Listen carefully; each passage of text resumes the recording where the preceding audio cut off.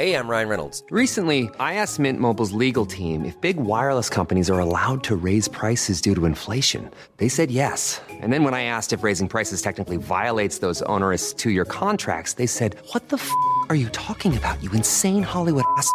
So to recap, we're cutting the price of Mint Unlimited from $30 a month to just $15 a month. Give it a try at mintmobile.com/switch. $45 up front for 3 months plus taxes and fees. Promo rate for new customers for limited time. Unlimited more than 40 gigabytes per month. Slows full terms at mintmobile.com. The Opus, an exploration of legendary records and their ongoing legacy. Not just their history, but how this music continues to evolve. We're opening the vault on classic records upon re-release, delving into their inner workings and their lasting impact. Maybe you're a longtime fan and wants to go a little deeper. Maybe you're a first-time listener and you're curious to hear more. Either way, you're in the right place. Find us at Consequence of Sound or wherever you tune in to podcasts.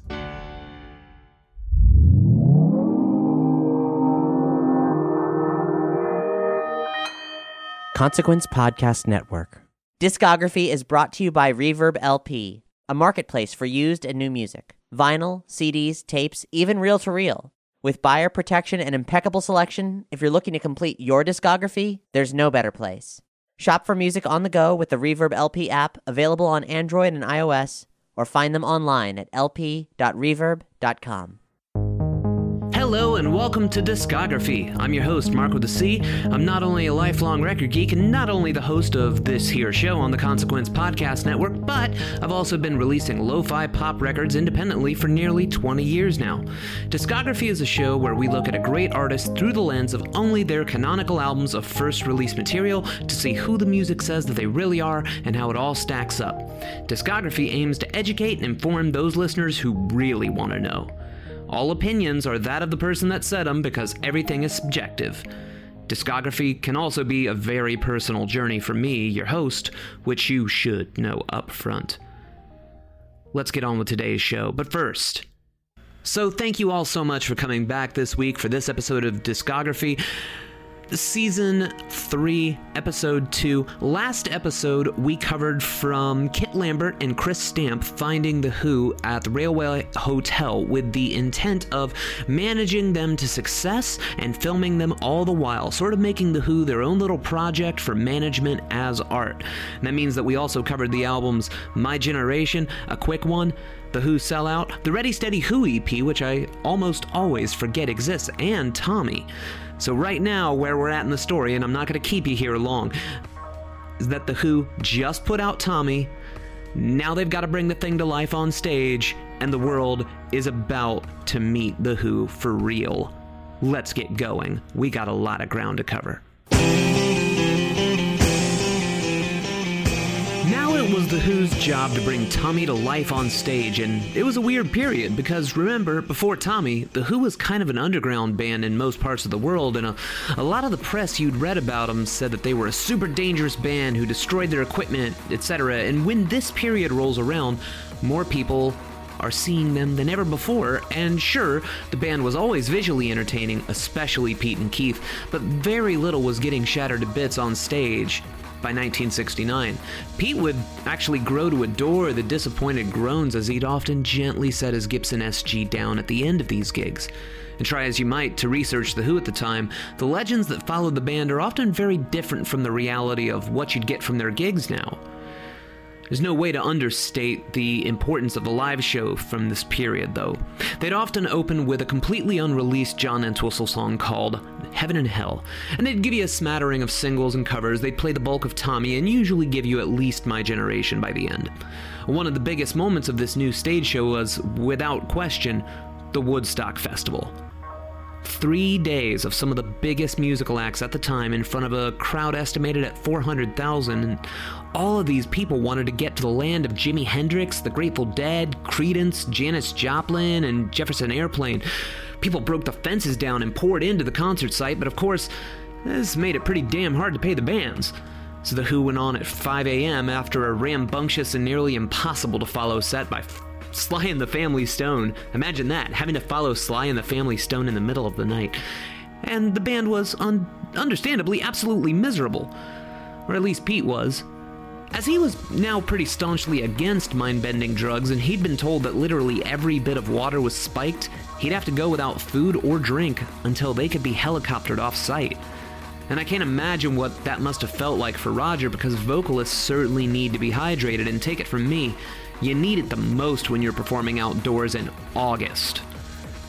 Now, John and Keith love to imbibe, so they were probably having a great time with all of the surprise dosing, but it's the video footage of this show that really presents The Who in the light they'd probably be best remembered as. Keith in the back, limbs flailing, John on the left side of the stage hardly moving a muscle while wearing something insanely eye-catching, Pete flanking him on the right in his white boiler suit, which would illuminate him under stage lights, allowing him to leap and leave a lasting visual for even the furthest away attendee. But it's really Roger that defined this sort of new look Who here. Roger was dripping with fringe, bare-chested, always opening his arms to the crowd as if to welcome them, swinging his microphone in helicopter circles, his own sort of windmill. And Roger was the most teetotaling member of The Who, feeling as if someone had to decide to be the sober one in this group of misfits, but he was becoming the center of attention for the first time. And Woodstock would be the show that would ingrain Roger's Golden God stage presence into the minds of pretty much every rock fan the world over. And even though many claim that their Woodstock appearance is what really made The Who in America, the band has been steadfast in their claim that they consider it to be among the worst gigs that they ever played. Meanwhile, just one look at the footage of sparks from this show, and one has to wonder just how high this group's standards for themselves actually were.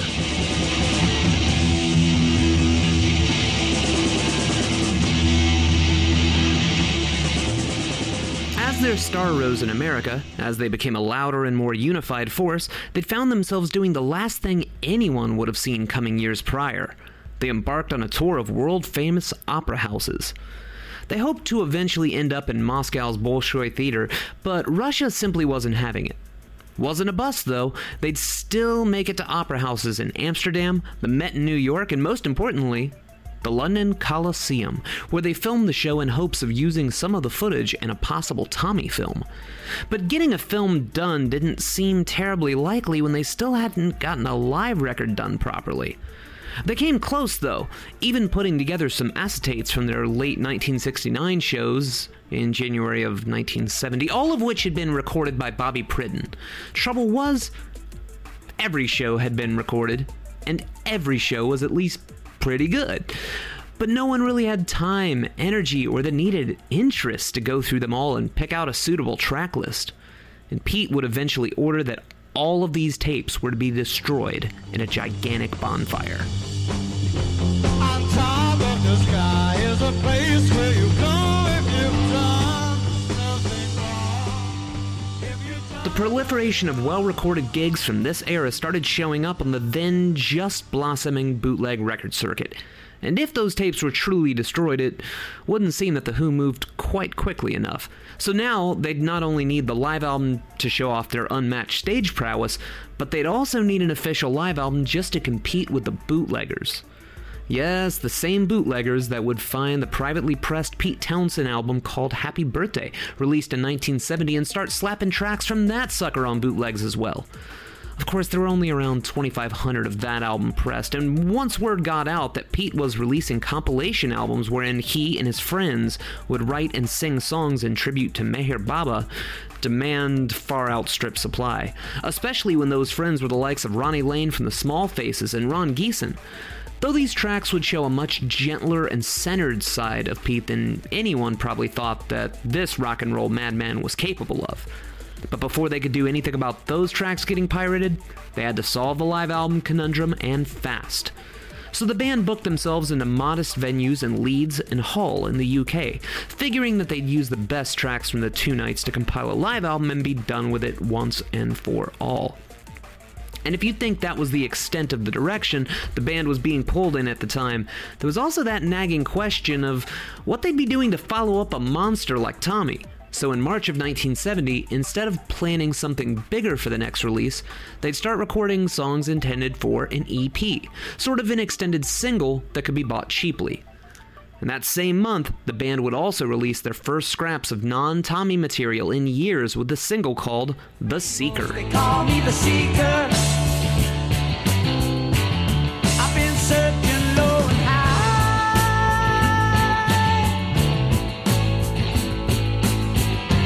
won't get to get what I'm after till the day I die. Written by Pete in a swamp in Florida, it's quite in line with the soul-searching spiritual outlook that had crept into so many of his lyrics at the time. It didn't light the world on fire with charts, airplay, or sales, but it was certainly a nice morsel to tide people over that just couldn't get enough Who in their lives. A driving beat, a surprisingly country-tinged solo, Roger Daltrey showing off his rarely used falsetto, and Pete running down the list of pop culture figures that people have mistakenly looked to for answers. It's a solid song, but mostly, it suffered from the fact that each day, more people would hear of this phenomenon called Tommy, and they wanted to experience that.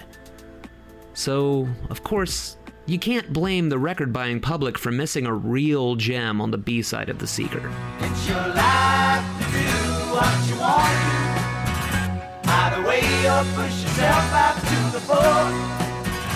And whatever you make of the reason, you bet your life you're here for more. It's a tune called Here for More, and it furthers that sort of down-home feel heard on the A-side, except this tune is fully written by Roger. And it's my belief that if you didn't know any better, this would be considered every bit as good as The Seeker, but as Roger had been looked at as sort of just the singer for so long that it was easy to make an assumption that it wouldn't be able to hold a candle to Pete's compositions. The future of The Who would be unrecognizable if Roger's writing capabilities, at least as showcased in this song, were at least given the same respect as John's. But that's just conjecture and a guessing game. As it stands, Here for More is a vastly underrated song in a sea of underrated music. And to be honest, I've probably heaped more praise on it than anyone else, including Roger now that I think about it. But in May of 1970, the world finally got what it didn't know it needed: The Who's first official live album, Live at Leeds.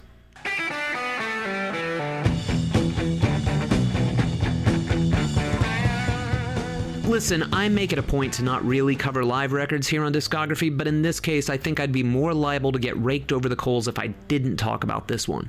So, go ahead, try to find a list of best live records of all time that doesn't put Live at Leeds in the top 10.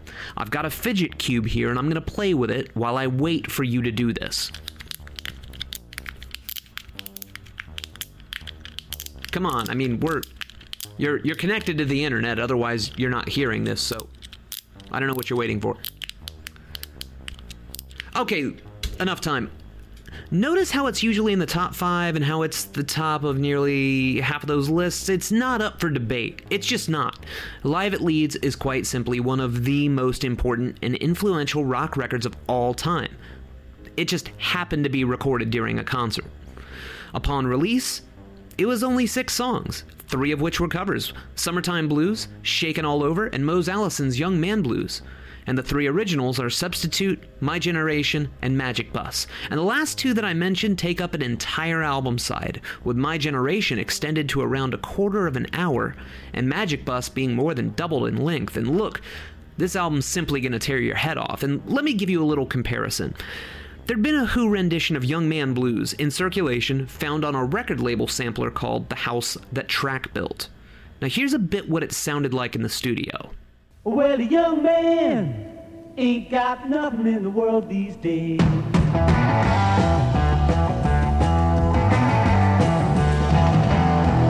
And alternately, here's what it sounds like on stage. Well, a young man ain't got nothing in the world these days.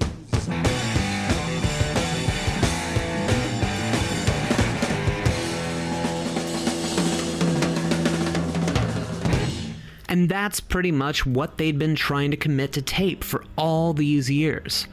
There's so much going on here that it's hard to know where to begin to describe the magic of this album. But one thing that I never hear name-checked enough is that it's the rare live album that doesn't try to give you the vibe of the event, but rather it's trying to actually put you on the damn stage. Listen to a little bit more of Young Man Blues and notice that John is mixed all the way to the left, which is where his amplifiers were, and Pete's all the way on the right for similar reasons, and you've got Roger and Keith right up the middle. It's a simple thing to actually put the sound where it would have been heard spatially at the gig, but somehow no one had really thought to do that yet.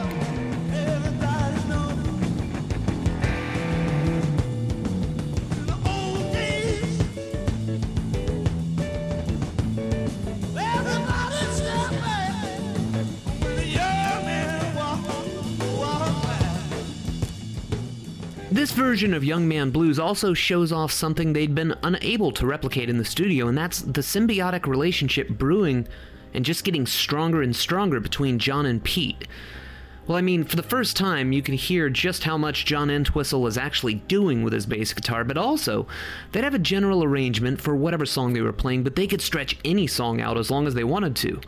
Pete would throw out a melody during a jam, and John would respond in kind. Meanwhile, there's this other bit of unlikely symbiosis going on with Roger Daltrey and Keith Moon. See, Roger would sing a line, and Mooney would change his drum patterns ever so slightly between Roger's lines, almost as if he's composing a duet, but only based on however Roger delivered that line. And you just can't plan this kind of stuff. It's something that can only be learned through playing together day in, day out for years. And this is where the chemistry of The Who, as they'd come to be known, would really start to shine. And sure, they're stretching out Young Man Blues, but they're also cutting the running time of, say, Substitute in half for no discernible reason, but it sounds so authoritative that you don't really question, you just accept. When a band sounds this sure of themselves, you just gotta get out of the way and assume they know what they're doing, and releasing Summertime Blues as the single for this album might have seemed positively regressive after Tommy, but then you hear it, and again you realize that this band knows exactly what they're doing.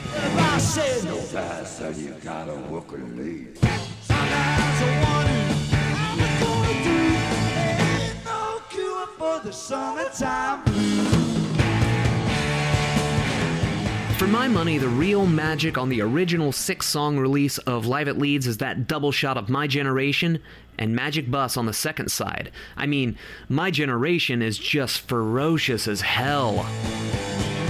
People try to put us down, wow, just because we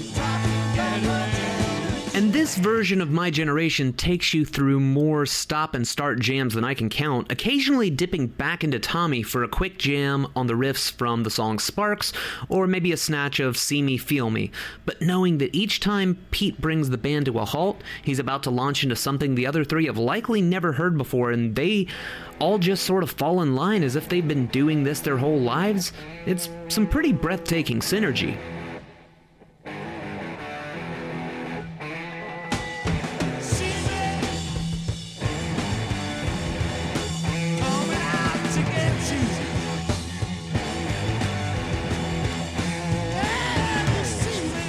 And look, I know I might have sounded dismissive of Magic Bus before on the last episode, and I do think it's a fun, but knowingly silly song in its original single form.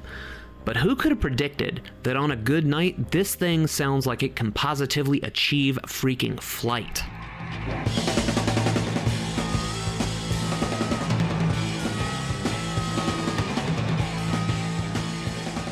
It's just under 40 minutes in its original 6-song form, but it's 40 minutes that would define the future of rock and roll, the sound of The Who in the future, and it'd become the gold standard which all other live albums would be judged against by critics and, well, people like me. None of which seems like it'd be plausible once I tell you these 3 tidbits. 1. For an album that sounds so raw, there's actually some pretty intensive studio doctoring. Did you know that, for example, most of the backing vocals were overdubbed in the studio? It's true. Apparently they just weren't properly recorded at the show, so they'd have to be slapped on later. 2. The tapes were not without faults. For example, something was going awry with the multi-tracks of Magic Bus, so Pete just made the executive decision to just play that section backwards. No, really.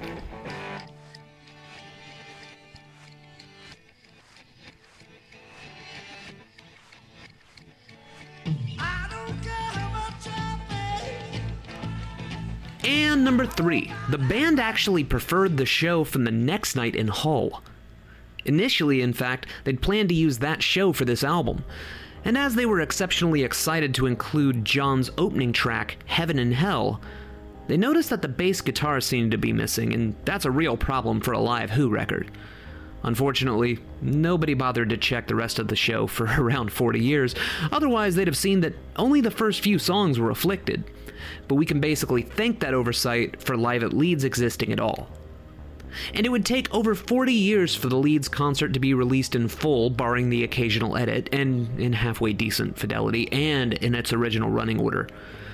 Ditto for the Hull show, but I don't think that's ever been released in its original running order. But anyways, I'm of the belief that if you're ever sitting there thinking that you've lost your interest or passion in rock and roll, the original 6-song Live at Leeds, it's all you need to kick that mood. It's destructive, it's explosive, it's unified, it's raw but also overworked, there's feedback, there's bum notes, there's tapes being played in the wrong direction, but somehow it's also perfect in nearly every conceivable way. We need water, and maybe somebody's daughter. That's the strains of the band playing the song called Water at the 1970 Isle of Wight Festival to an audience of over 600,000 people. Now, those tapes weren't considered usable at the time, but eventually the full show would be released around 1996 on CD. And there's even a DVD where the existing footage of the gig can be watched, but it's also pretty hacked up, pretty weirdly edited, and pretty out of order. And even though you might want to curse Murray Lerner each time you only get, say, half of the song Eyesight to the Blind on that home video, you've also got to be thankful because otherwise we wouldn't have ever seen John Entwistle's famous skin-tight leather skeleton outfit, and those gigantic Klieg lights that the band was using to really hammer home the Tommy finale, or that the band was becoming so powerful and respected that the four of them could actually convince over 500,000 people to sit down so that everyone could see. Sit down, stand up, sit down, stand up. When we do festivals, we like our audience fit. Meanwhile, there's actually a fully filmed live gig from this era that's never officially seen the light of day in full, and that's the band's performance at a place called the Tanglewood Music Shed in Massachusetts. Bits of it have appeared in official formats. It's clearly a rights hang-up that's kept this thing from reaching the marketplace. I've seen a version that edits all the best sources together, and I can tell you that it's my belief that it's quite possibly the finest filmed concert I've ever personally seen. Only rivaled by the Talking Heads' Stop Making Sense films, so yeah, if you can hear this and you've got any say-so about the red tape surrounding that show, please knock it off because you're literally depriving the world of one of the best performances ever committed to videotape.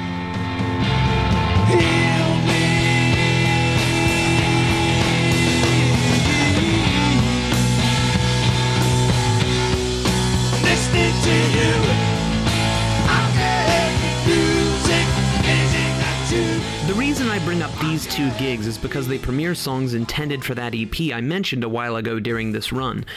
New tracks like Naked Eye, Water, and the criminally unknown I Don't Even Know Myself would find their ways into the set lists, and these performances would often pack an even bigger punch than the Tommy portion of the night, possibly owing to the band's newfound unity and Roger's ability to now project to the back row. And with this connection to the audience, it didn't matter that they weren't playing all their hits. All they had to do was show up, play you something good, and mean it. And their power and chemistry would take care of all the rest. And that's always been the ace up the Who's sleeve. Even in the mid-60s, when it was completely in vogue that teenage ladies would scream and shriek through any rock or pop performance, recordings showed that people were listening at Who shows. Maybe that was because the audience was scared of the aggressive stances taken by the entertainers? Maybe it was the fact that the band was always the loudest group on any bill they'd find themselves on, or maybe everyone secretly thought this band had the answers that seekers couldn't find from the Beatles, Timothy Leary, and Bob Dylan, or maybe I'm projecting. Whatever the case, we're actually quite lucky that the songs were performed at all, because by December of 1970, that whole project had been scrapped. It had been stretched to a full album according to some circulating acetates, and it had also alternately been whittled down to a 4-song maxi single, but for whatever reason it just wasn't working out. But that was likely because Pete had a new idea. One so revolutionary that every other shred of plans would now need to take a back seat. Pete had a concept that would change everything. Not just for The Who, but if enacted properly and successfully, the entire world as they knew it. This concept was called Lifehouse.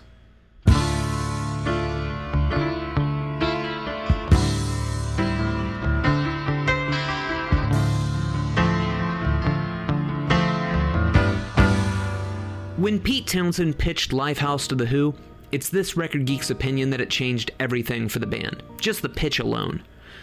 I mean, dizzying and euphoric heights would still be achieved left and right, but the unity for each individual member and their management not only began to fade at that very moment, each member fighting for a completely different result than the other, but more than anything, Lifehouse would become Pete's white whale. His holy grail, and in some way, a partial catalyst for nearly every move he'd make for the band from now on. And there's really no way to get Lifehouse right when talking about it. Any product with the name Lifehouse emblazoned on it, it's ultimately there after a series of compromises.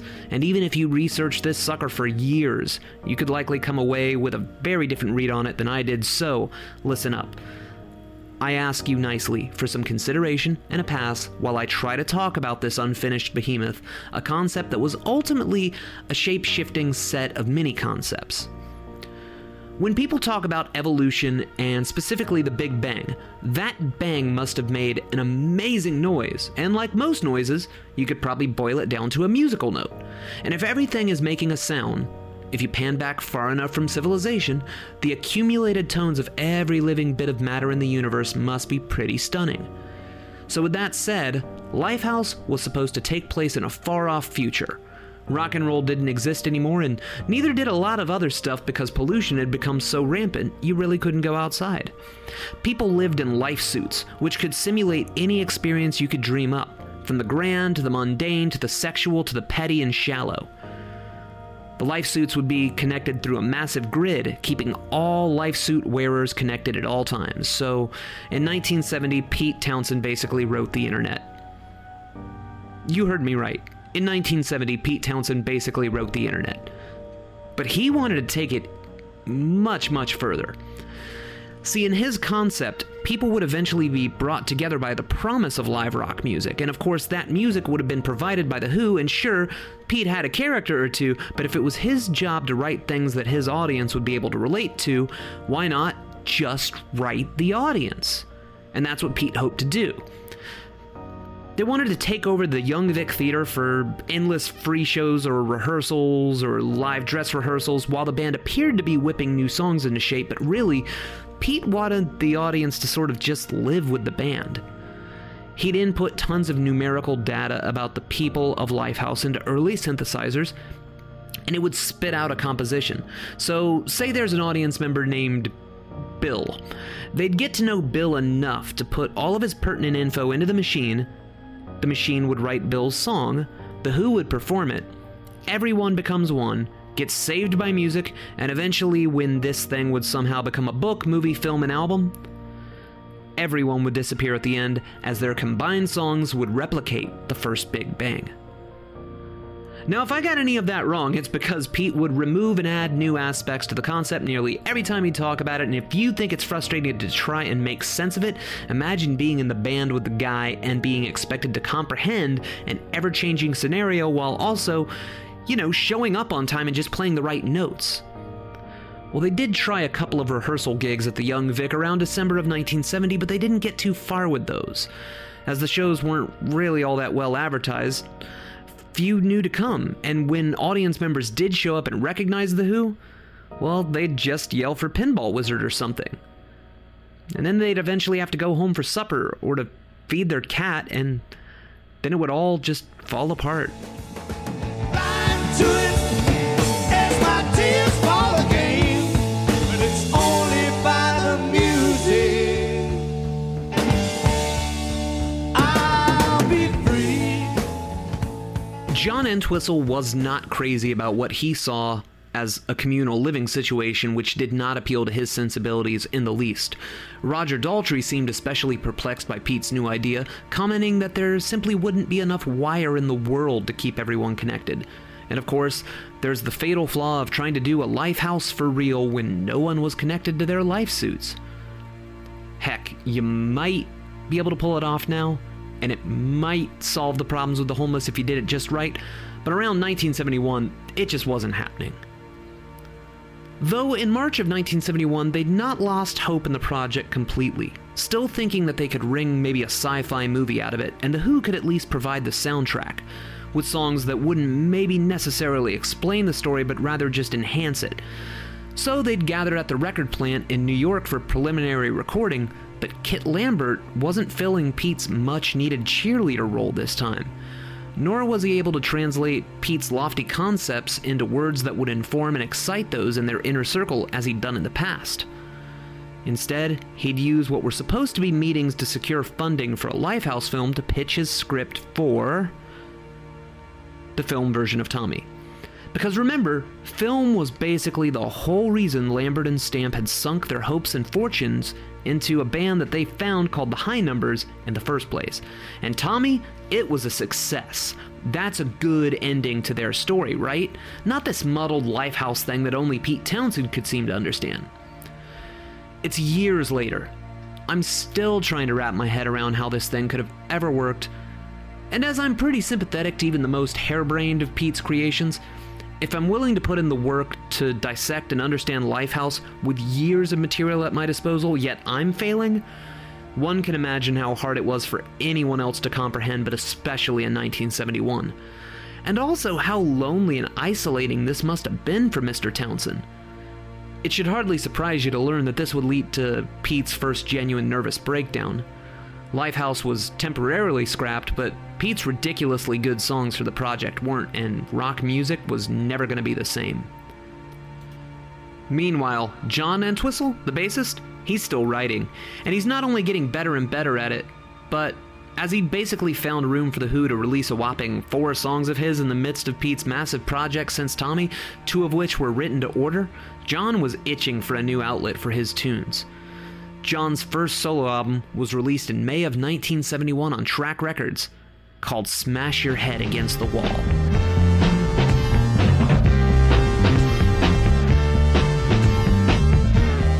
Let me just get it out of the way now. John Entwistle is, and has always been, the not-so-secret weapon for The Who's sound. And while no one would hear this album and mistake it for a long-lost Who album, you can find so much about what people love about early Who music in these tracks as well that it boggles my mind how this thing just languishes away in obscurity. It just isn't fair. The first John Entwistle solo record, Smash Your Head Against the Wall, is way, way better than it ought to be, considering how unknown it seems to be, and frankly, its only crime seems to be that the guy that made it was already in a very famous band. So, do you like the stick-in-the-mud heavy rock of Live at Leeds? Well, look no further than the opening cut here, My Size.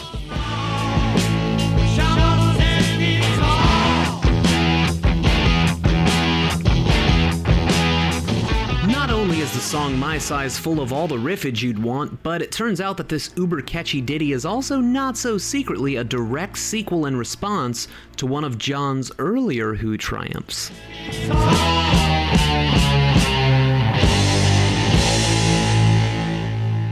All those playfully dark and macabre Who moments, you'll find plenty of them here, and one great example is the brassy song called Ted End. It's about the death of poor Teddy Greenstreet, and besides dusting off that French horn for some tasty melodies, John succeeds in making a great argument for Teddy being in a better place while not even mentioning if he ended up in heaven or hell. He's much better off where he is now. Rest in peace. But speaking of heaven and hell, John also offers up a different take on the song of the same name that was buried on the B-side to Summertime Blues. It's not hard to imagine that he was frustrated at the song being considered powerful and good enough to open 2 years worth of Who concerts, but not good enough to make it to an actual record, almost all of which were increasingly filled up by Pete's concepts. Or maybe he wasn't happy with the original take at all. He takes a much more laid-back, groove-based approach to this one, and it never feels like a retread or even out of place. In fact, Smash Your Head Against the Wall is its own sort of light concept album. The songs mostly concern themselves with living, dying, extending both phases, and also the afterlife, and that extends to the artwork. John appears on the cover in a death mask with an x-rayed picture of dying lungs and a rib cage superimposed on top. Some gatefold copies have what Wikipedia tells me is an x-ray of a pregnancy test just to really drive that point home. Not everything is so narrative heavy here though. The incredibly upbeat Pick Me Up Big Chicken is alternately a pro and anti-drinking song depending on which verse you're paying attention to. Then again, drinking can definitely kill you, so maybe it isn't that far removed. And speaking of drinking, Keith Moon shows up for a percussion jam in the middle of the wonderfully melodic Number 29, which spends most of its running time taking snake oil salesmen to task. crowds ever, unaffected by the weather. Oh, they just seem to pass you by. And it's also worth noting that Cy Langston, who was the co-writer of the unreleased Who song Early Morning Cold Taxi, as well as a Who roadie, did such a brilliant job on lead guitar throughout the tracks that some believed it was actually Pete Townsend playing under a pseudonym. And heck, 2 members of the Bonzo Dog Band jump in on the aforementioned number 29, so even if this were just some vanity project, well, John certainly knew how to pick 'em, but it's not a vanity project. It's a straight-up fantastic rock record. One that would cause Roger Daltrey to remark that he learned more about John from this record than he gleaned from a decade's worth of playing music with him. And when tracks like I Believe in Everything were mistakenly thought to be brand new Who songs when DJs received promotional singles, well, it's pretty hard to argue the quality of the songwriting here. 'Cause I believe in everything, 'cause that's the simplest way for me to be.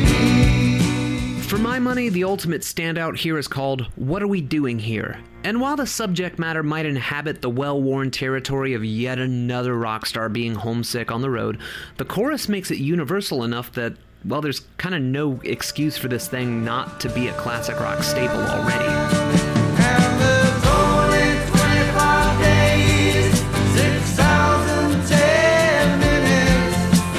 This'll all be 5,000 miles. The good news is that there's nothing here that John didn't intend for you to hear because he self-produced the album. The bad news is that John loved to endlessly tinker with things, and as a result, there's around at least 5 different mixes of the album that can be mixed and matched any which way. So your copy of the album may be completely different from mine texturally. Now, the songs themselves won't really change, but in some cases, you may have a completely different vocal take on What Are We Doing Here than I do. And that's pretty frustrating. And the fact that I can't really chart which mixes ended up where should be a clue that the time to reappraise John Entwistle's solo catalog is not only long overdue, but we still need to figure out what the heck's going on with it in the first place. Still, maybe people didn't buy this album because they didn't recognize the name on the cover.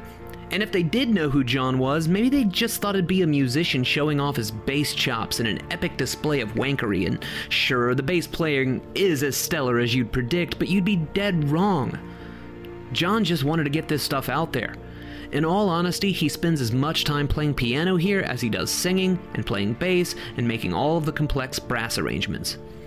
He also didn't seem concerned that The Who would finally be putting out new material in less than 3 months that would certainly overshadow this record. Some argue that John would never create anything this good again. I don't necessarily agree, but I will concede that vocally, instrumentally, compositionally, John was absolutely at the top of his game. And it's a good thing because despite the contention about Pete's latest conceptual ideas in 1971, most folks would tell you that his co-workers were all as good as they'd ever be at the exact same time. Things that go bump in the night, telepathy, eternal youth, Mickey Mouse, Father Christmas, Rudolph the Red-Nosed Reindeer, and a very shiny nose. And if you ever saw it, you would say... Hey there, in just a second we're going to talk about who's next, but first, here's some links that matter. First of all, thank you so much for tuning in to Discography. You could be doing anything with your time, but you're here with us on episode 2, and the Consequence Podcast Network appreciates you so much, and so do I. If you want to hang out with us on Facebook, facebook.com/discography on CPN, or you can just search Discography, but we're the one, Discography on CPN, as in Consequence Podcast Network. You got it, right? If you got a few minutes, please feel free to rate and review our show, Discography, on iTunes or, wherever you procure your own fine podcasts. Anywhere that you can procure this podcast, please rate and review it because that's how algorithms work nowadays, and without your support, well, we won't get into the ears of new fans. And you want fellow Who fans to hear the show, right? I thought so. Thank you in advance. Heck, even if you don't want to rate and review, simply spreading the episodes, word of mouth, that's all wonderful. It really helps out a lot. Now, on a completely different note, my name's Mark with a C, and I've been making records for nearly 20 years now. Some of them are all right.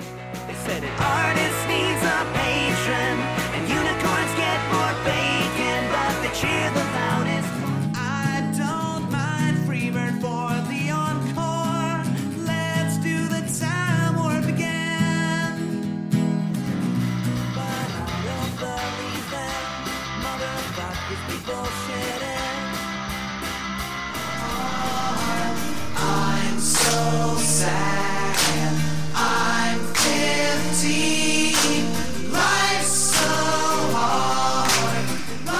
want to check out more of my creative endeavors, go to markwithac.com or markwithac.bandcamp.com. You can download nearly anything I've ever put out, but you can also get records, compact discs, and even cassettes in some cases. markwithac.bandcamp.com, just to click the Get Tangible Stuff thing. Now, of course, if you're not so into physical media lately, like a lot of folks aren't, you can always stream what I do at, say, Spotify. Just look me up, Mark with a C, MarcWithac, or Google Play. Wherever you stream, I'm probably there. But let's just say you want to take it a step further than that, and you want to hang out with me on social media. Great, come hang out. Facebook.com/MarkWithACmusic. Or Twitter. This is usually the easiest place for me to have a little bit of back and forth with you. On Twitter, I'm at MarkFi. That's MarcFi, as in there's hi-fi, lo-fi, mid-fi, and MarkFi. And of course, as I've been doing this for quite some time, I thought it would be interesting to write a book from the perspective of a DIY musician trying to talk about the incredibly low-tier stuff that happens to them when they've got a very big and fragile heart. That's right, I'm putting out a book next year to celebrate my 20th anniversary as Mark with a C. I'm also going to put out a 3LP sort of best of collection, and I'm raising money to do that at patreon.com/MarkWithAC, because as you can imagine, podcasting doesn't pay all the bills. Selling independent pop records, they don't really pay all the bills, but you can help me get this stuff done on time, and you'll get really cool stuff in return, even including my other podcast, The Real Congregation, but I've already said far too much. If you're not subscribing to other great CPN shows, oh, you are missing the boat. There is Filmography, there is This Must Be the Gig, there's Halloweenies, there's so many. State of the Empire, how can I forget the Lucasfilm podcast? There's a lot going on here. I'm Mark with a C, and this has been Links That Matter.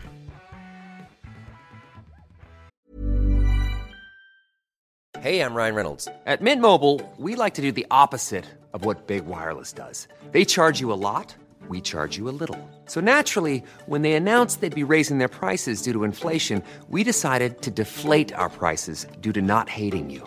That's right. We're cutting the price of Mint Unlimited from $30 a month to just $15 a month. Give it a try at mintmobile.com/switch. $45 up front for 3 months plus taxes and fees. Promo rate for new customers for limited time. Unlimited more than 40 gigabytes per month. Slows full terms at mintmobile.com.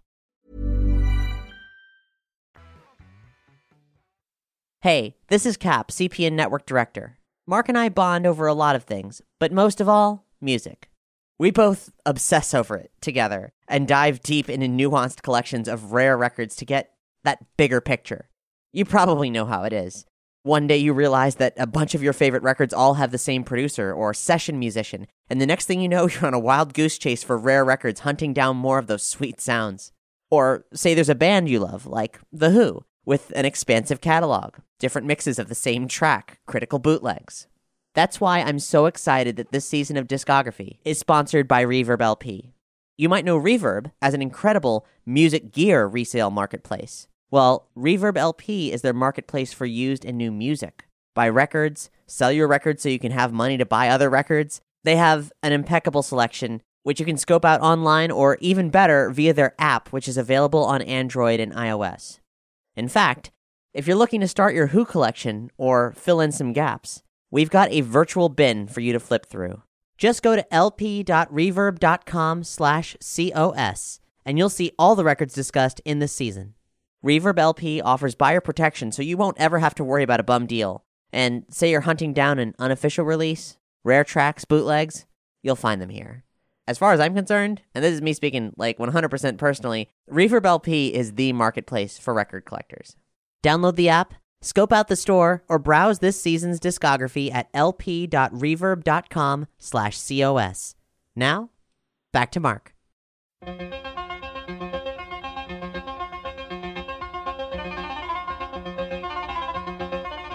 In August of 1971, against all odds, The Who released an album that in time would surpass Tommy, and really nearly anything they'd put out before or since, and they didn't even set out to make it. Heck, for the first 45 seconds of the album, there's no instruments that one would typically think of when imagining The Who's sound at the time. The album is called Who's Next, And Who's Next rules. It rules in such a supreme way that there's next to nothing I can tell you about it that either won't sound like a retread of someone else's opinion on it, or that I'm just being a total fanboy and I'm just blowing some smoke. So I'm just going to tell you that I'm fully aware of this catch-22, but I'm not about to water down or undersell Who's Next.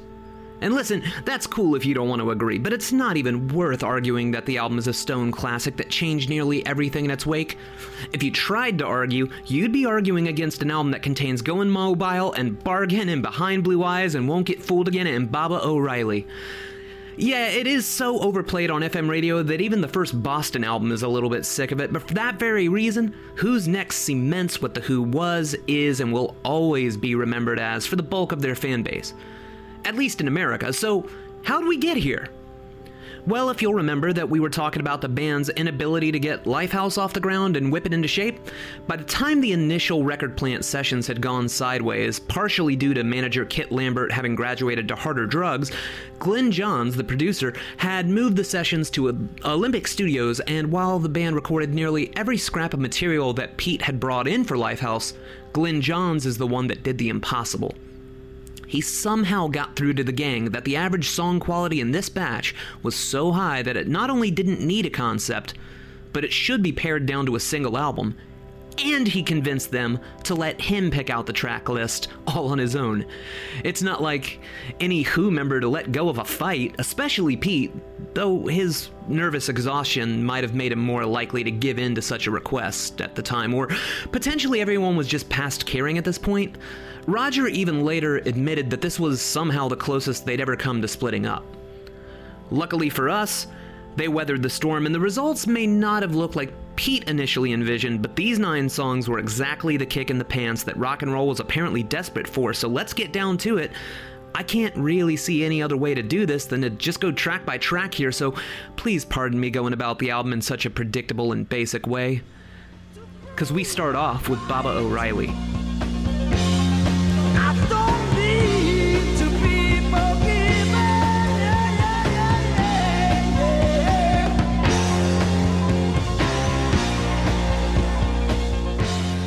Oh God, where do you even start?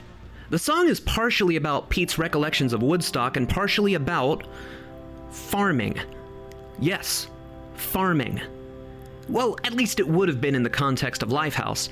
Instead, it's now become an unlikely anthem with no chorus, no usage of the title in the lyrics, and the title itself is an obscure little tribute to Meher Baba and electronic composer Terry Riley. And that synth line?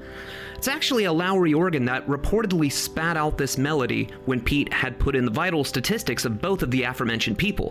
But it also comes from a time long before click tracks were common, so while it seems rather mean to tether a madman like Keith Moon to a virtual metronome, he not only took to it quite well, his accents are every bit as lyrical as the actual words.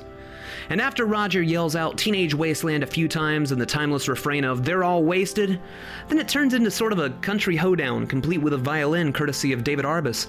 It's basically the least likely anthem of all time, and that wasn't lost on the band, who chose not to release this as a single. Actually, let me make this very clear. In the UK, none of the songs on Who's Next were marketed as singles, with the exception of a laughably neutered edit of Won't Get Fooled Again, and that's the most impressive thing about this album. It's the rare record that became a monolithic classic simply for being undeniably great. And there's something to be said for it coming out in the throes of FM DJs still being able to play whatever they damn well pleased, but before I get away, let's go ahead and move on to Bargain. The best I ever had.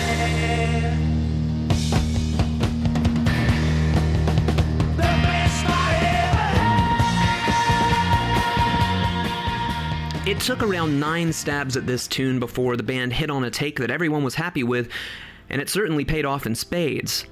What might sound like it was built to be the hook line for a truck sale jingle is actually quite the love song, and by love song I mean it's an open love letter to God, which is something that's simply going to start coming up more and more frequently. But the song's also a beast, built off of Pete's original demo to keep certain parts intact, just like Baba O'Reilly. And while Roger's wailing delivery of the lyrics might be the most immediately striking and memorable part here, that ever-present symbiosis between John and Keith as they hold down the rhythm section duties, that's the real MVP on this track, but that shouldn't surprise anyone. Now, Love Ain't For Keepin' might be the shortest cut here, barely clocking in at over 2 minutes, and it's really all that one needs. They'd attempted longer versions with Leslie West from the band Mountain on guitar, but there wasn't much extra going on at the end of the day. For any other group, this might have been the crossover single. On Who's Next, after they cut off all the initial fat and pulled the song down to its barest essentials, Love Ain't For Keepin' might be a great song, but on Who's Next, it's most often looked at merely as the lead-in to John Entwistle's song, My Wife. Gonna buy a tank and an aeroplane. When she catches up with me, won't be no time to explain. She thinks I've been with another woman, and that's enough to send her half insane. If there's only one upside to Who's Next not being Lifehouse, it's that there was at least a little room for a John Entwistle composition, and this one would almost reach the heights of Boris the Spider for the pedestrian Who fans. It's a really cool driving rocker in the key of B, and though Entwistle takes the lead in every conceivable way on this track, playing bass, horns, and doing the lead vocals, some have hinted that John may not have been completely thrilled with the production decisions made by Glenn Johns, reportedly walking in one day to hear a finished mix with an overbearing delay saturating his voice. He'd make some moves that would make it easy to believe that the Who version had disappointed him at least. But with all that aside, it'd be the song he'd sing most often at the Who's shows to come. It certainly ended up with more US airplay than anything else he'd been the main writer on, and for a song inspired by a real-life argument with his then-wife Allison that he decided to embellish to outlandish degrees, it's safe to say that everything here worked out for the best. Side 1 ends with a beautiful song called The Song Is Over. Now, this piano-driven number with just a hint of gurgly synth work for color does sound as if it can effortlessly soar over mountaintops. Pete sings the verses with such fragility, and Roger sounds as if he's bellowing directly from his heart, unamplified, echoing over the plains and into unsuspecting ear canals miles away. The Song Is Over is as close to a perfectly executed song as one can find, and it's certainly an effective side closer on the original vinyl. You're taken on such a journey in just the first 5 tracks that I'm not sure how a sane person can even wait to flip the record over at this point, but I'd be remiss if I didn't mention that the song's inclusion is a teensy bit problematic here. See, as it likely would have shown up at the very end of Lifehouse, right after everybody disappeared after replicating the Big Bang with the discovery of the universal chord, you hear this echo of Roger singing a seemingly disconnected line.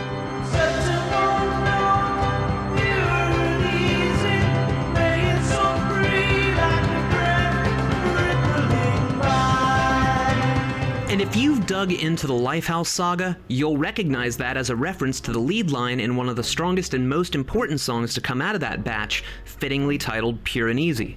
And if you know that song, you know that no matter how perfect The Song Is Over might be, Pure and Easy might actually be the stronger composition, and then you kind of miss it. And frankly, if that's the only flaw I can find here, and you'd only notice if you're a super hardcore fan, well, that's saying a lot, isn't it? Meanwhile, side 2 opens with what might be the sleeper gem on the album, Gettin' in Tune. Roger brings more vulnerability to a simple set of lyrics than Pete probably ever intended for him to do, and eventually the band runs up to a full tilt yet slow burning boogie. The versions that the band were working on at the record plant might have had a little more gusto, but this is the cut here that John really makes with his little flourishes that dance around Nicky Hopkins' deceptively simple piano chords. It saves its strongest hooks for the little rave up at the end, and it almost seems like Gettin' in Tune is just a pile of unused great choruses that Pete didn't have any other use for, so he just stuck them end to end to see what happened. And thank the stars that he did, but after 2 pretty emotionally heavy songs, we certainly needed to lighten up a little bit, and that's exactly what we get next with Goin' Mobile. When I'm mobile, woo, beep, beep. Again, another classic rock radio staple, a fan favorite, and somehow never performed on stage to my knowledge by the band, despite its irresistible power trio groove. Goin' Mobile was mostly composed by Pete after he'd had a nice caravan holiday with his family. It's his only lead full vocal on the album, but this is the rare case where the jamming and the solo might take top honors. Sure, there's a guitar solo, but that solo is run through an envelope filter and then overdubbed with a VC3 synthesizer. I mean, what a complex way to create a simple song about the open road, right? And this one is also notable as Roger Daltrey doesn't appear on the song in any form or fashion, and according to some, he wasn't even present when the song was recorded. While most of Who's Next is proudly electric, touting the sound of a beautiful Gretsch guitar that Joe Walsh had gifted to Pete, this one actually seems to center on acoustic tones, a standout in an album full of standouts. But maybe that acoustic stuff was really just there to prep us for this one. No one knows what it's like to be the bad man, to be the sad man behind blue eyes. The first few minutes of Behind Blue Eyes, which are also largely acoustic, full of beautiful three-part harmony from John, Pete, and Raj, and it's likely the longest amount of time that Keith Moon ever spent sitting still. And then, of course, it explodes in the second half, inspired by a prayer that Pete attempted to compose to keep his various temptations at bay. Stuff like, when my fist clenches, crack it open before I use it and lose my cool. And when I smile, tell me some bad news before I laugh and act like a fool. Almost a single in the UK, the prototype for all the power ballads that would one day exist, and a song that pretty much every blue-eyed human being has related to at some point. It'd go on to be one of their most world-famous songs, and that's pretty wild when you imagine that in Lifehouse, it could have just been the theme song for a villain named Jumbo. And that weirdly makes the song feel a bit cheaper to me. I'm a terrible Who fan. I can't decide between wanting to hear a finished Lifehouse and also being glad that things panned out the way that they did, but man, oh man, did they ever save the best for last here.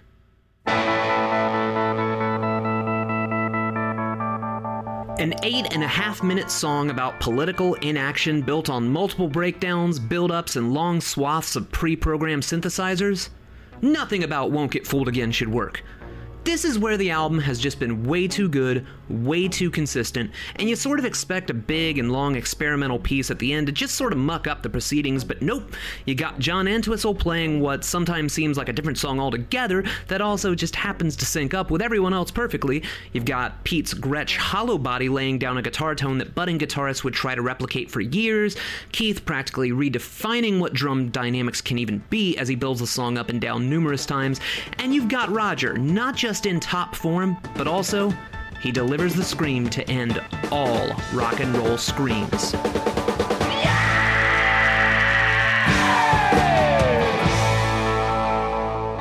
There's just pretty much no universe in which Who's Next should have worked, let alone as well as it did.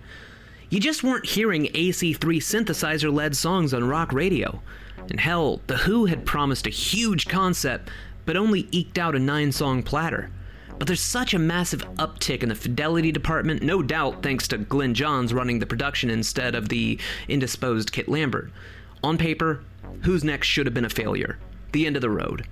Instead, it defined that there were no limits to what rock music could achieve and inspire, while also pretty much setting the blueprint for arena rock as we know it. Not bad for an album full of compromises.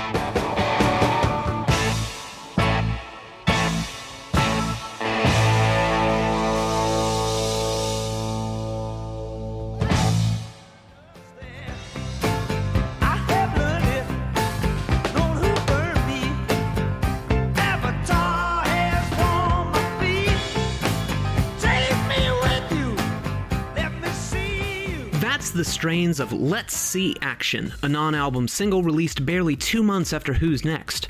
Well, in the UK and a few other territories at least, this is one of a number of tracks that were cut from the Lifehouse project and positioned as a standalone single.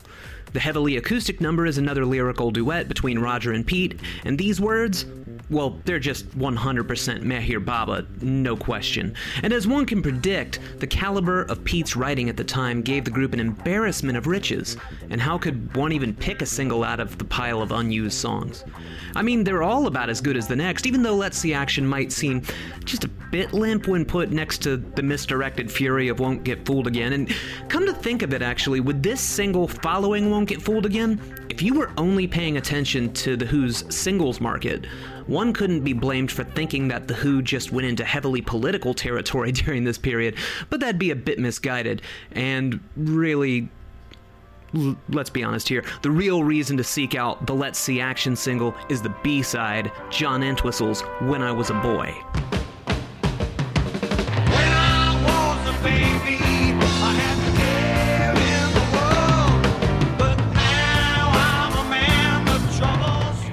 Not Not only does it open with a tasty bit of French horn, and not only is it every bit as good as all the other Who material from this era, this ode to lost childhood innocence is without a doubt John's most mature composition to date, and frankly, with it being this good, it's really a shame that John couldn't get on the same page as Pete for Lifehouse.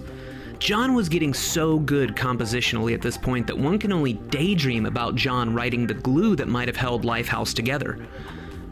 I think it's a bit unfair that When I Was a Boy is left to languish on, Rarities records and the B-sides have scratched up 7 inches, but such is the life of a Who fan. I mean, have you ever heard the B-side to Won't Get Fooled Again? It's called I Don't Even Know Myself, and it was eventually slated for that scrapped 1970 EP, and likely brushed up again for Lifehouse inclusion. It has a bouncy hook to die for, and somehow this thing is just a B-side. Don't pretend that you know me, 'cause I don't even know myself. Ooh, I don't know myself.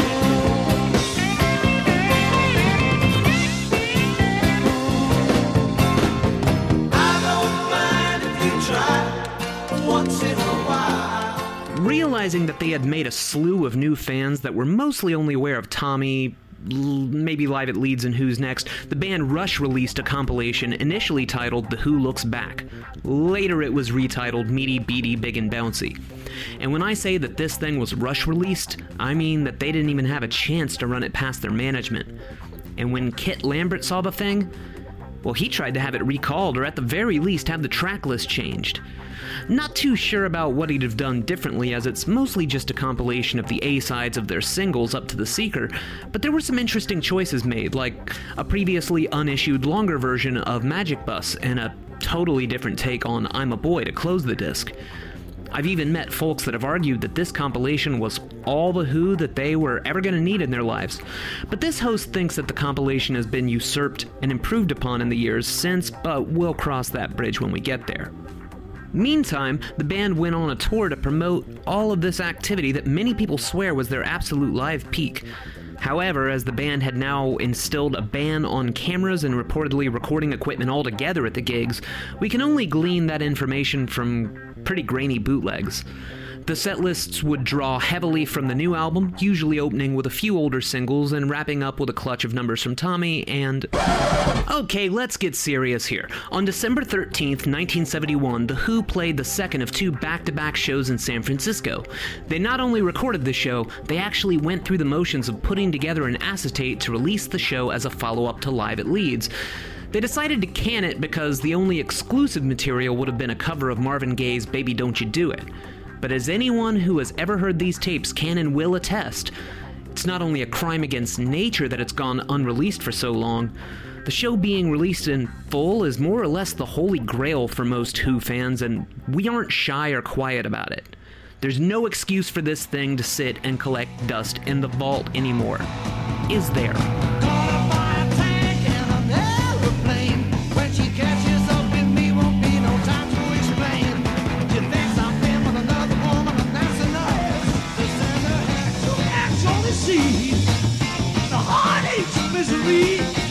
You've been causing me. Open up your eyes, then I'll get on my knees and pray. We don't get fooled again.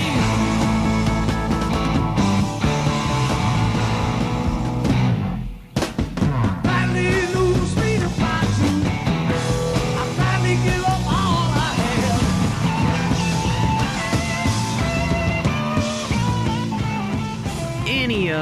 Anyways, where were we?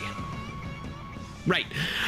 The road didn't stop Pete from releasing another compilation in tribute to Meher Baba. This one was called I Am, and it was released in February of 1972.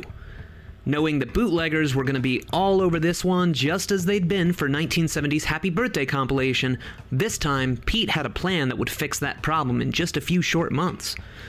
But herein lies one of the stranger developments in their story. In May of 1972, the group convened to record the follow-up to Who's Next. It was provisionally titled Rock is Dead, Long Live Rock, and at various times, Pete Townshend has not only stated that it was to be a concept album about the history of The Who, but was also to be a television special. Sometimes he claims that the album was nearly finished. But when people say, okay, can we have it then? The answers usually become, well, we didn't finish it when we decided it was basically Who's Next Part 2. And a cursory glance at the proposed track list does lend some credence to that claim. But as there would have to be wholly unheard Who recordings of songs like Women's Liberation, Get Inside, and Can't You See I'm Easy for all that to be cemented, we'll just never know unless those see the light of day somehow. The Sessions did produce an abnormally catchy, hypnotic, and driving single before it was all scrapped, called Join Together. There's a million ways to laugh, and everyone's a fan. Come on and join together with the band. This track, which also originated from the Lifehouse days, featured some instruments that, much like the intro to Baba O'Reilly, one wouldn't immediately recognize as terribly Who-like. Jaw harps, bass harmonicas, stuff like that. But once the group kicked into gear, there was no mistaking the call to arms. And as a bonus to those who were still delighting in 7-inch singles in 1972, the flip side contained that live recording of Baby Don't You Do It from that unreleased 1971 live album. But back to Pete's plans to beat the bootleggers. There once was a note, pure and easy, playing so free like a breath rippling by. In late September of 1972, Pete Townshend released what would appear to be his first solo album, titled Who Came First. And while it would certainly look like an album of all-new Pete recordings if you found it in the rack of your favorite record shop back in 71 or 72, this thing was more like a mixtape of songs from the 2 Meher Baba compilation albums and a few demos from Lifehouse. And when the needles are dropped, wrongs are made right again by the first legal appearance of Lifehouse's Pure and Easy on record. And one of the first things you might notice is just how dry this sounds, not only in comparison to Who's Next, but even John's first solo album. And that'd be because, again, I'd like to underline that these are demos, and Pete is usually playing every single instrument on his home demos, and based on the footage I've seen of Pete plunking around in his demo suite of the era, that was one cramped little space, and getting much room tone or life in any of those instruments must have seemed like a pipe dream at best. But that's also wonderful to these ears because not only does every instrument used sound like, well, a natural instrument, but it allows Pete's voice to really soar, and at the time, it could be so supple and angelic. It's hard to imagine how Roger would hear Pete crooning like a choir boy in his demo recordings, and then would go for this natural growl. But I'm not going to question it. It's really only upon hearing Pete's initial proofs of concept that one can really start to appreciate not only his immense talent past all of the perceived gimmickry, not to mention the imagination and creativity that John and Keith would apply to the usually already fully fleshed out demos. But I'm not too sure that Pete felt that way about his own voice, because the second and third songs here, they're not sung by Pete. There's a tune written and sung by Ronnie Lane, with an unmistakable acoustic guitar part by Pete in the quirky song Evolution, plus there's a tune by Mike McInerney and Billy Nichols called Forever's No Time at All. Mike was the person that had first turned Pete on to his avatar, Meher Baba, and Billy Nichols, well, he's actually gonna become a pretty important part of this saga, but much later on. Side 1 is closed out by a totally different take on Let's See Action, given the parenthetical title of Nothing Is Everything. And this one is nearly twice as long as the UK single that The Who had released, and to these ears it actually works a bit better being less confined, especially giving Pete some room for some piercing electric guitar work to cut through and a beautiful bridge full of bop bop bop harmonies.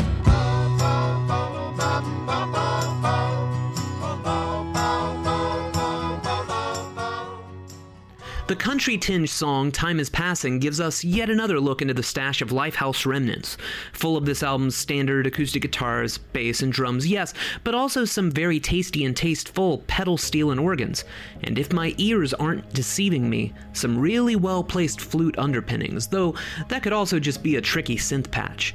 And the lyrical content allows us to start hearing nods to that elusive universal chord, with lines like, "My heart has heard the sound of harmony," and "It's only by the music that I'll be free." It's a wonderful precursor to the trifecta of the most affecting songs on the album, to these ears at least. You've got the very mellow Want for Nothing song called Content. I am patient each moment of eternity. I am able to help when necessary. You've also got the enduring fan favorite that Pete made up all at once in his hotel during a lonely tour date called Sheraton Gibson. Thinking about a Sunday barbecue. I'm sitting in the Sheraton Gibson, playing my Gibson. In my mind is a Cleveland afternoon.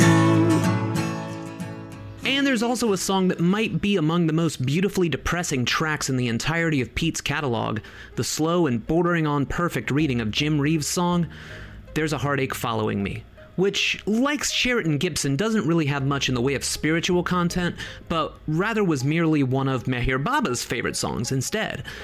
It's my hope that he loved Pete's rendition of the song just as much.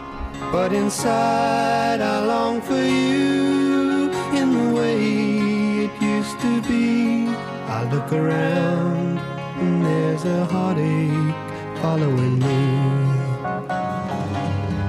You are the creator, the Lord of Lords. And that's a hint of the closing track called O Parvardigar, and I remember when I first heard it, and I thought to myself, geez, Pete, I get it, you love Meher Baba, but you are just laying it on way too thick, and this is just flat out preachy. So the song was a bit of a turnoff for me at first. And then I found out that all the words were actually just a prayer written by Meher Baba, and Pete merely composed the music and melody, and that got me to come down off my high horse to appreciate the song's slow build and all the tasty keyboard ear candy littered throughout the track. So, coming from all these disparate and disconnected places, Who Came First should really just play like a mixtape. But it doesn't. In fact, it works in an incredibly beautiful and moving way, with so many tender moments that few could have predicted from Pete Townshend at the time. I mean, here he was, smasher of guitars, the guy who allegedly hit Abby Hoffman in the head with a guitar at Woodstock, and he's being completely open, vulnerable, and loving to his spiritual master. It works with far more focus than one would predict, and to be fair, besides the closing track, one could certainly listen to this album without even noticing what had influenced the existence of it. It's an often overlooked gem in the catalog, but it's beautiful, earnest, and potentially the most that Pete had ever worn his heart on his sleeve before, or maybe even since, really. It's perfectly imperfect, and it's got a vibe that just can't be beat.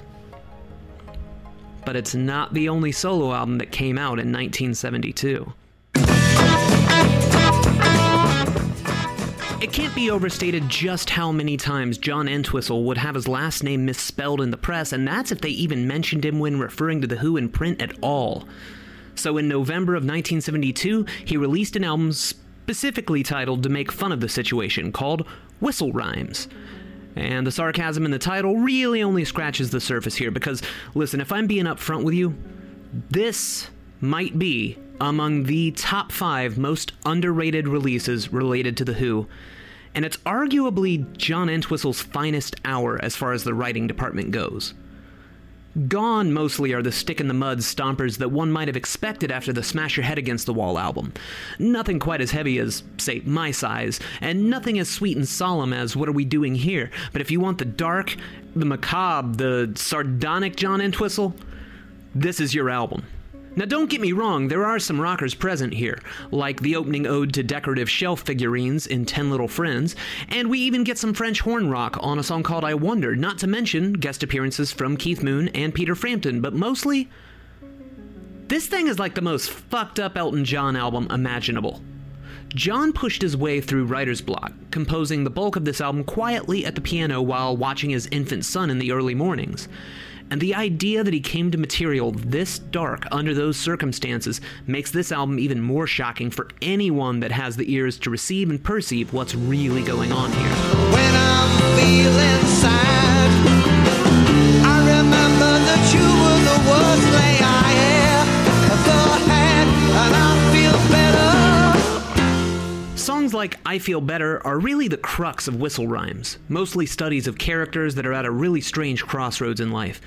In that aforementioned song, the guy is just trying to, well, feel better after a breakup, so he's deciding whether to just yell some swear words or make a voodoo doll for some revenge. And then there's the insidious track called Apron Strings, the saga of a mama's boy right after she's passed away. But he's not grieving the loss. He's upset that she smothered him, did everything for him, and now he's got to figure out how to be a human being at all, and there's no one left to teach him.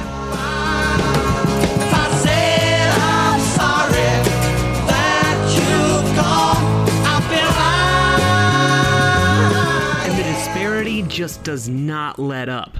There's a song called I Was Just Being Friendly, and whew, it's a man trying to talk his way out of having propositioned a lady that he'd mistaken for a sex worker, begging her to keep it from his family. From where I'm sitting, the real heartbeat of this album can be found in the following tracks. One is called The Window Shopper, which is an unapologetic ode from a peeping Tom begging women to leave their blinds open for the sake of his own jollies. I can't afford to buy the kind of dirty books that show naked ladies with big chests. And of course, there's Thinking It Over, which is often the most commonly name-checked tune here, and it's not hard to hear why. On paper, little should work about this country waltz filled with bass synthesizer. As great as the music is, it's John's very, very believable delivery of the lyrics sung from the ledge he's about to jump off of. Literally. One step, and this character is toast. And it's beautiful, chilling, and also weirdly kind of fun. Thinking it over, I decided not to bother. I decided to take my own life. I'm on the ledge outside my window. The ground is 10 stories below. There's a longer experimental piece that closes the record called Nightmare, a big reverb-laden piece that sort of drops you back into the real world after running through John's brain for 40 minutes. It's unfair, but this deep, deep well of an album sounding so inviting with the warmest compression this side of Paul McCartney and Wings' Venus and Mars album, it's pretty much unknown outside of the most die-hard Who cultists. A promo single was released for the most lighthearted number on this album, a song called I Wonder, but it probably goes without saying that it didn't do too well at radio, and frankly, the LP copy I've got is such a textured image of a dark-looking fairy tale-esque forest that it's almost hard to even notice John's name on the cover. Whistle Rhymes is not the album you're expecting from John Entwistle, and the relative commercial failure, it must have really stung, because there's just no denying that while John is a very, very different sort of writer than Pete, at this moment, his compositional abilities were pretty much on par with Pete. And John's work in and away from The Who would never be anything like this again, and it's just bittersweet to imagine what might have come about if people had just noticed how intensely great this album was when it was new. Please wake me up, I'm having a nightmare.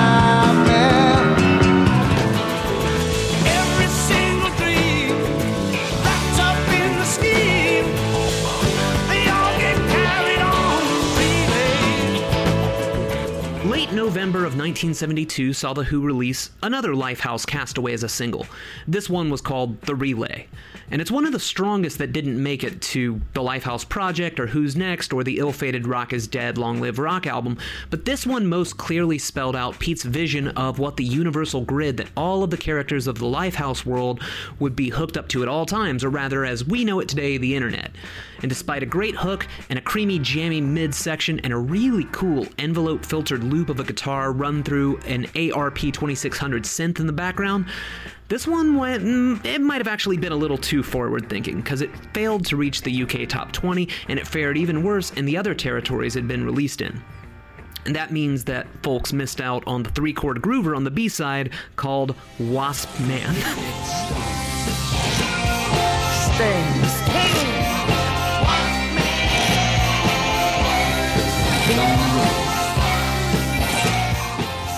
That story, well, it's pretty straight ahead. Keith Moon got a hold of a wasp outfit, like a costume, at some point in the late 60s, and sometimes he'd pass the time on long plane rides as this character called Wasp Man, sometimes just making the other members laugh in the studio, and the band chose to immortalize it in that song. But the rest of the world, they still wanted more Tommy. Sure, there'd been a few productions here and there, starting as early as 1970 with a ballet in Montreal, but by 1972, the head of the Euro division of Mercury Records, Lou Reisner, had commissioned an all-star orchestral version of the album to be performed by the London Symphony Orchestra. Lou is the cat that produced Rod Stewart's first few solo albums, which likely explains why Rod was called on to sing Pinball Wizard, but besides having Roger Daltrey sing Tommy's actual parts, Pete showing up to sing a few narrative parts, and John being asked to sing Cousin Kevin, the rest of the cast was, if you'll pardon the pun, a who's who of 1972, featuring Stevie Winwood, Ringo Starr, Mary Clayton, Richie Havens, and many, many more on an interesting but wholly inessential take on the album. The recordings would be released in a 2-LP box, and it'd get to be its own stage production eventually, with a few different celebrities taking part depending on which continent it was staged in. The box does look really, really cool, though. I'm free, and freedom takes on reality. Early 1973 would see the group doing a rare and uproarious interview with all 4 members present on the Russell Hardy Plus program, and would even have them break their ban on cameras at gigs long enough to do one ragged show for Dutch TV and Voorburg. The band hadn't been playing together much, and it was especially evident in Pete's constant guitar problems, but they did eventually bring it all together for an encore of Magic Bus that saw Keith Moon joining in with the argument over the price of the bus, reducing Roger to a pile of smiles and laughter.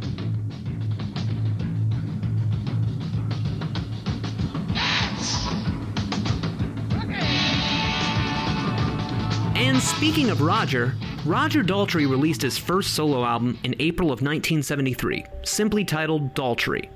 It came out on MCA in the US and the fledgling Track imprint in the UK, and it's still every bit as perplexing as I'm sure it must have been when unsuspecting folks were first able to drop the needle on this sucker. See, Roger had built a little studio in his barn, and during this break in the Who's major activity, he thought it might be fun to just make some music. Cool, can't fault a singer for that, right? But man, there is just nothing that can prepare you for the departure that Roger was about to take. Everything seems pretty simple on the jaunty opener called One Man Band, right? I'm a one-man band. Nobody cares or understands. Is there anybody out there who could lend a hand to my one-man band? And hey, there's a song called The Way of the World. It's the song that follows that one. Sure, it's not as striking as something that might make it to a Who record, but it kind of rules in its own rootsy folk rock way, sure. Your smile is a shadow, your eyes tell it all, but I suppose that's the way of the world. It helps to pay some attention to the direction of the lyrics here because the production on the album gets a little more grand with each passing tune. You begin as a one-man band, and eventually you're being swallowed up by a gigantic orchestra, and your music is coated in a schmaltzy gloss. Think it over, and maybe I can take you home. Take you home. There's some really beautiful moments here, like the proto-self-help song called You Are Yourself, the song that I think absolutely should have been the hit, the song called Thinking. Thinking about your face behind my door. And there's the single called Giving It All Away, which rocketed into the UK's top 5 singles, and I'm sure that the success of Giving It All Away compared to the chart placements of the last few Who singles was the topic around the studio water cooler at least once or twice, and could absolutely give old Raj a reason to be cocky. But the fact is that, yes, he's made a saleable product here. But other than the fact that Roger sings and plays some acoustic guitar on the album means that, well, unless he commissioned the writers to go into a specific direction, he didn't actually do much more here than he might have on any Who record. It's great at showing that Roger has more range than anyone might have previously guessed, and his voice can cut through anyone's soul at times. You better check it out well first before you meet all the blows, or you won't like to walk in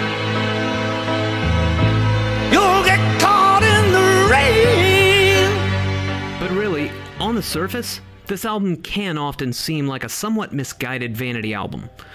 Or it would if it hadn't been pretty successful. The most commercially successful solo album from a Who member at the time by a country mile. It sold, and that means it made an impact on someone, somewhere. At the same time, it's basically an album written by Leo Sayer with help from David Courtney and Adam Faith, and, well, besides the occasional unexpected dip into rocksteady territory, it really sounds like, a Leo Sayer album. Whether or not that's a good thing is 100% in the ear of the beholder, but it's hard to argue that sometimes these sounds just don't really go together.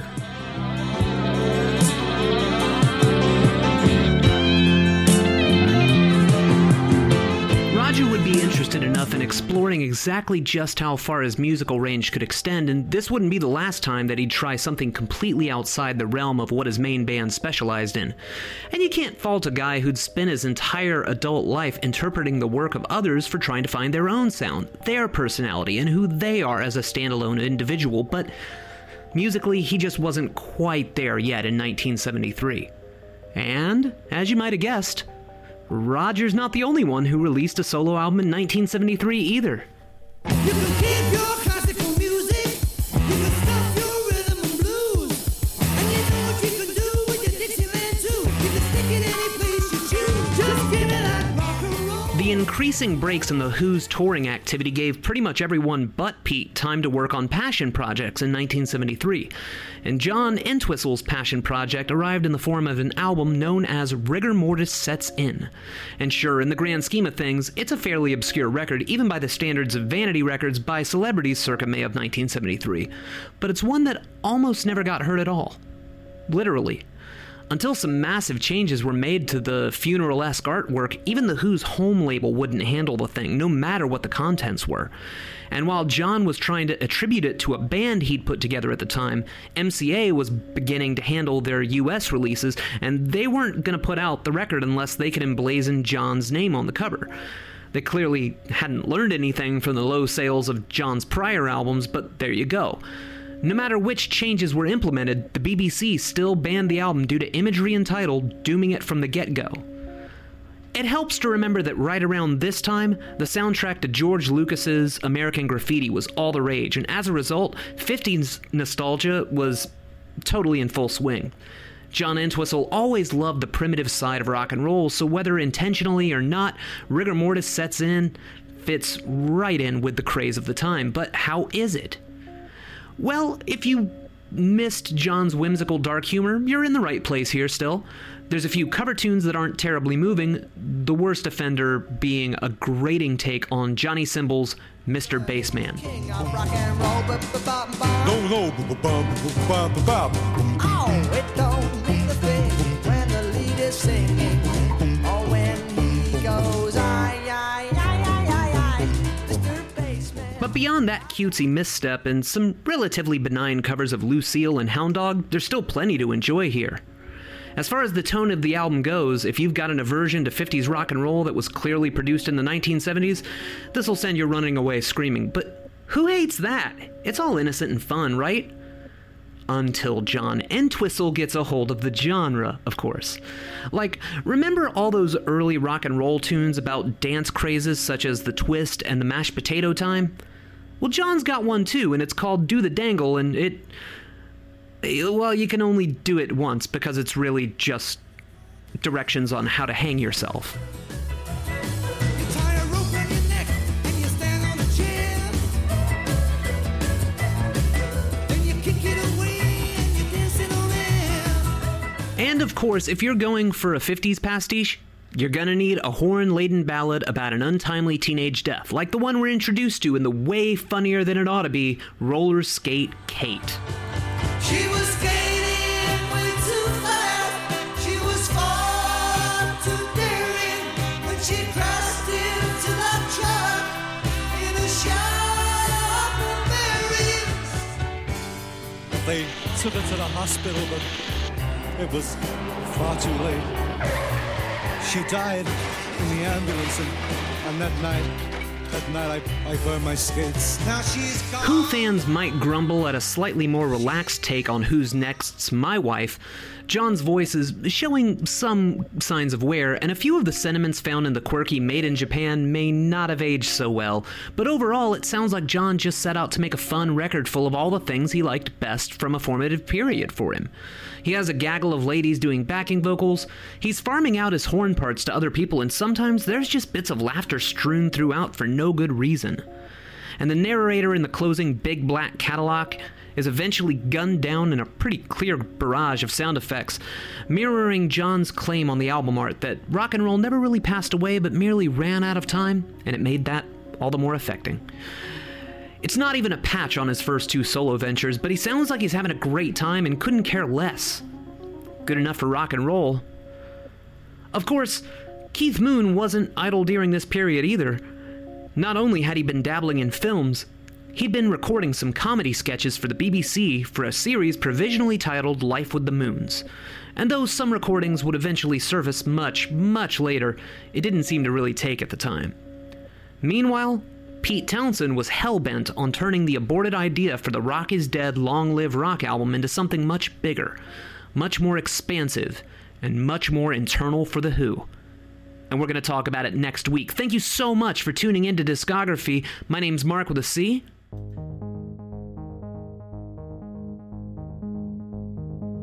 Discography is produced right here in my home studio in Orlando, Florida. Just a reminder, if you want to hook up with us on the web, the best way to do that is... For the ones who work hard to ensure their crew can always go the extra mile, and the ones who get in early so everyone can go home on time, there's Grainger, offering professional-grade supplies backed by product experts so you can quickly and easily find what you need.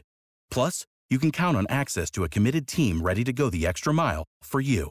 Call, click Grainger.com, or just stop by. Grainger, for the ones who get it done.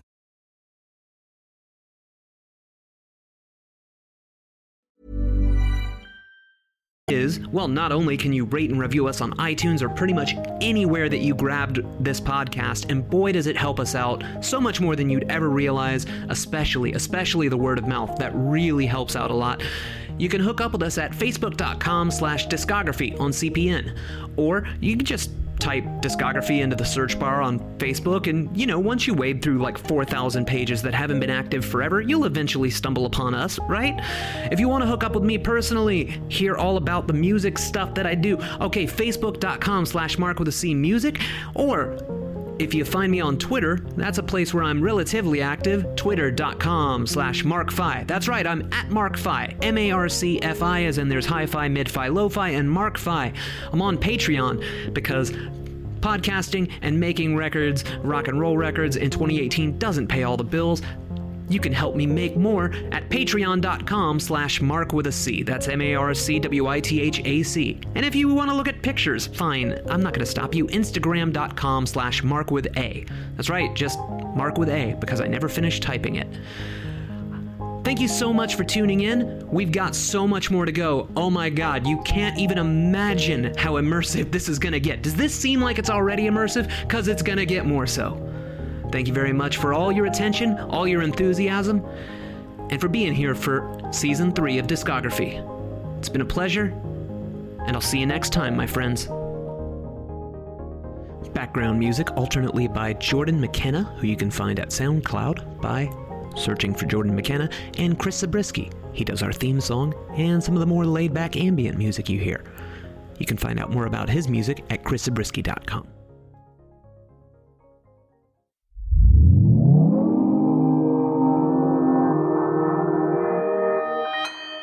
Consequence Podcast Network.